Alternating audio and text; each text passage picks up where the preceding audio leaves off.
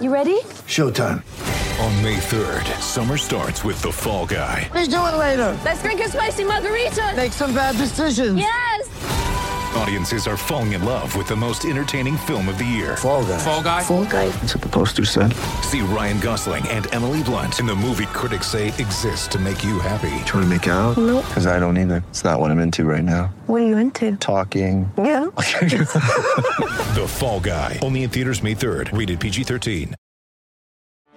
Get ready for the greatest roast of all time. The Roast of Tom Brady. A Netflix live event happening May 5th.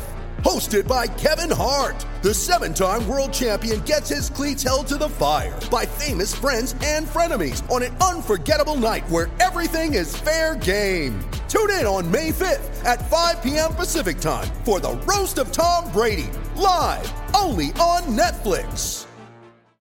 Well, we're here again in lovely Winston-Salem, North Carolina, where we've done this too many times to count now.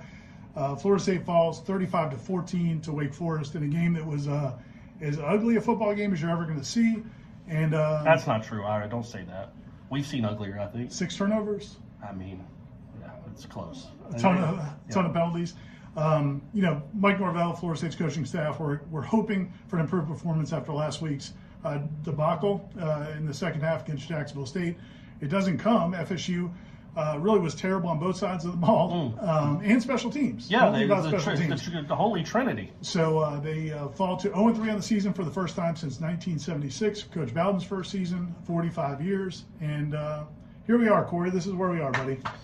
Yeah, man. So I know Adam Fuller gets a lot of grief, and with good reason. That's not a good defense. It's not all that well coached. The cornerbacks get beat as if they get paid. They get NIL deals, depending on how many long plays they give up. But the offense is the issue here. The offense is the problem. It's what I wrote about in my column. This is why Norvell was brought here. He had offenses that always put up a ton of points. Dillingham is this 20-something wonderkid that you think is going to be a protege, a next head coach somewhere. And I pronounced that right? Wonderkind, I think. Sure. Anyway, Wonderkid, however you want to go with it. I can Americanize it. But this offense is just awful right now. They scored 38 against Notre Dame. They've scored 31 the last 2 weeks combined against the forces of Jacksonville State and Wake Forest. So I don't know what's going on with the offense. Well, it's not just the production. It's not just the lack of production. What you wrote about in your column also is just how it's just so haphazard, willy-nilly. Like, not only is there no identity, there's no concept of you can't even figure out what they're trying to do. Right. From play to play, from week to week. Last week, they did the Wildcat. This week, they totally scrapped that. Last week, it's Mackenzie Milton's game. Last week, it's Jordan Travis's game. This week, it's Mackenzie Milton starts. No, last week was Mackenzie Milton's game. How can you keep it straight, Corey? It's hard to keep straight. What year is this?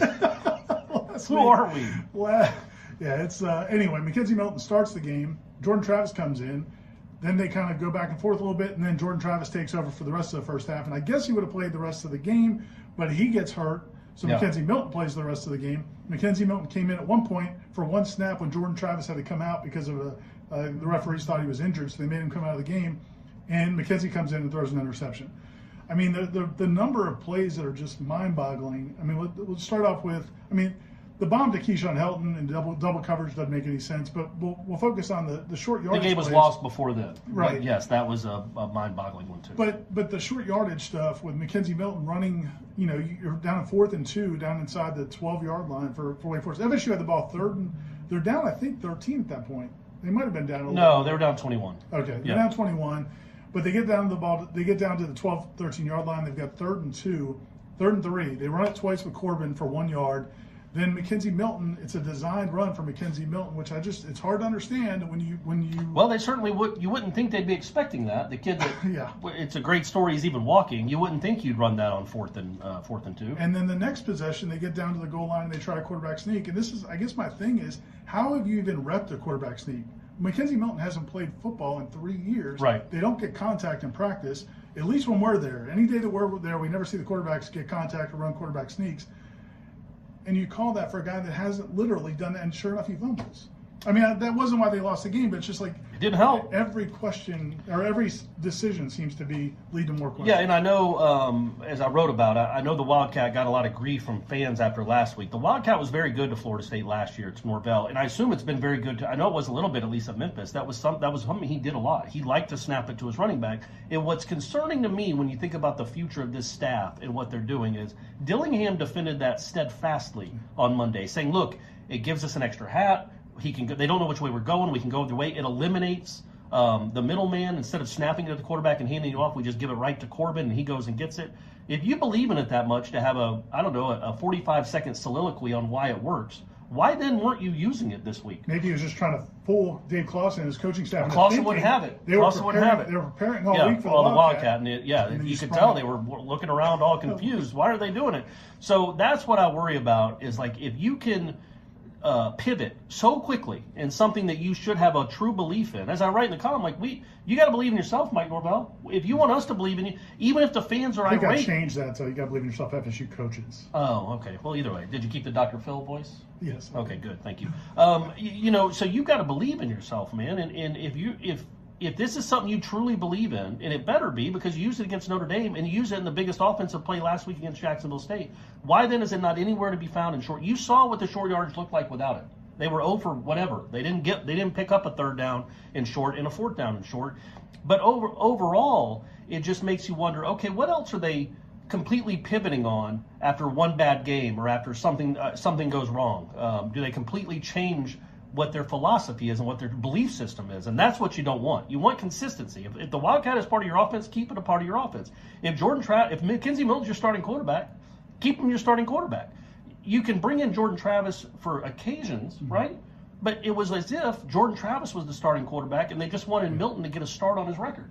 I don't know. It's like Scotty Barnes being the sixth man. It didn't make a ton of sense. So that was confusing. All of this is really confusing. Defensively, and again, like you said, this isn't a game where you pin it on the defense. But that's odd to say because you did go up 484 yards to Wake Forest, 35 points, 27 first downs, could not get off the field. Give up big plays, but also give up some sustained drives. Yeah, they did both. They did a little bit of both. Special teams was not great pretty either. Much a disaster. So really, it's just a bad football team. The worst part about it, and this is the point I made, I tried to make on Seminole Headlines, because everybody was saying like they needed to come back and play well after the Jacksonville State loss. Just need to go play well, get this win.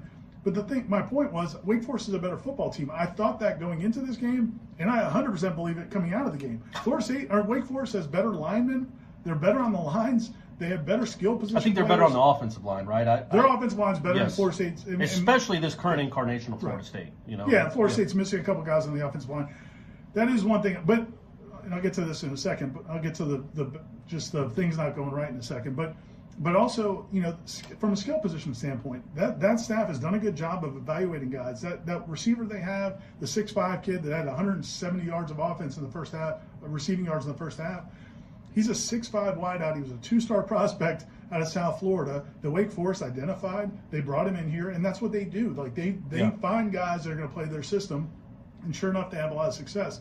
The other thing is, man, like they can't even get a break. That's what I'm not saying it would have changed the outcome of this game, but they're also unlucky. They were playing pretty well early in this game, but you get the roughing the punter call, you get the personal foul on the third down stop. I mean, just this team needs something to go right, and nothing goes right for them. Well, no, that's Florida State in a nutshell. The last half decade, nothing seems to go right. But you live to see another day. You live to fight another day, right? Like they aren't good at all. You hope they can win a few games this year, but this is clearly a rebuilding year, and there will be some evaluations that have to be made after this season with a variety of things. Again, I just go back to the offense and how bad it is. You can't win games. The defense isn't great. The defense isn't good. The defense was on the field for 52 plays in the first half. Like Florida State averaged more yards per play in the first half than Wake Forest did. Wake Forest just ran twice as many plays. So that's on the offense. Like again, the defense got to stop. They got a 3 out. Then you rough the punter. Well, you rough the punter, and then Jarian Jones, they get another stop, and then he's called for a personal foul. Those were the bad breaks, I think that those were bad calls, but that's not the reason they lost this game. Overall, though, the defense was not good. The defense is not good. We thought the offense would be better than this. The offense is one of the worst in the conference, maybe the worst in the conference. But here they are. They're 0-3 going into this week. They've got Louisville coming up at home. I can't even imagine what the crowd's going to be like. It's going to be thunderous. It's going to be a big environment. Louisville's coming off of a kind of a thrilling win the other night, so we'll see what Florida State can do. I do want to see what the big question I have is what kind of changes they can make. I mean, to your point, you got to stick to something, you got to believe in something, but you also need to look at some other things. I mean, you look at the quarterback situation. Do you give Chubba Purdy a look? Who knows? Maybe the Hartman kid can transfer. Maybe. Can he? Is there? He can still play, right? Yeah. I don't know what you do. Run the ball a lot. That's what you need to do. All right, we're done. Winston-Salem, North Carolina, another Florida State loss here to Wake Forest, 35-14. We'll talk to you next time. Stay tuned to warchant.com for more coverage.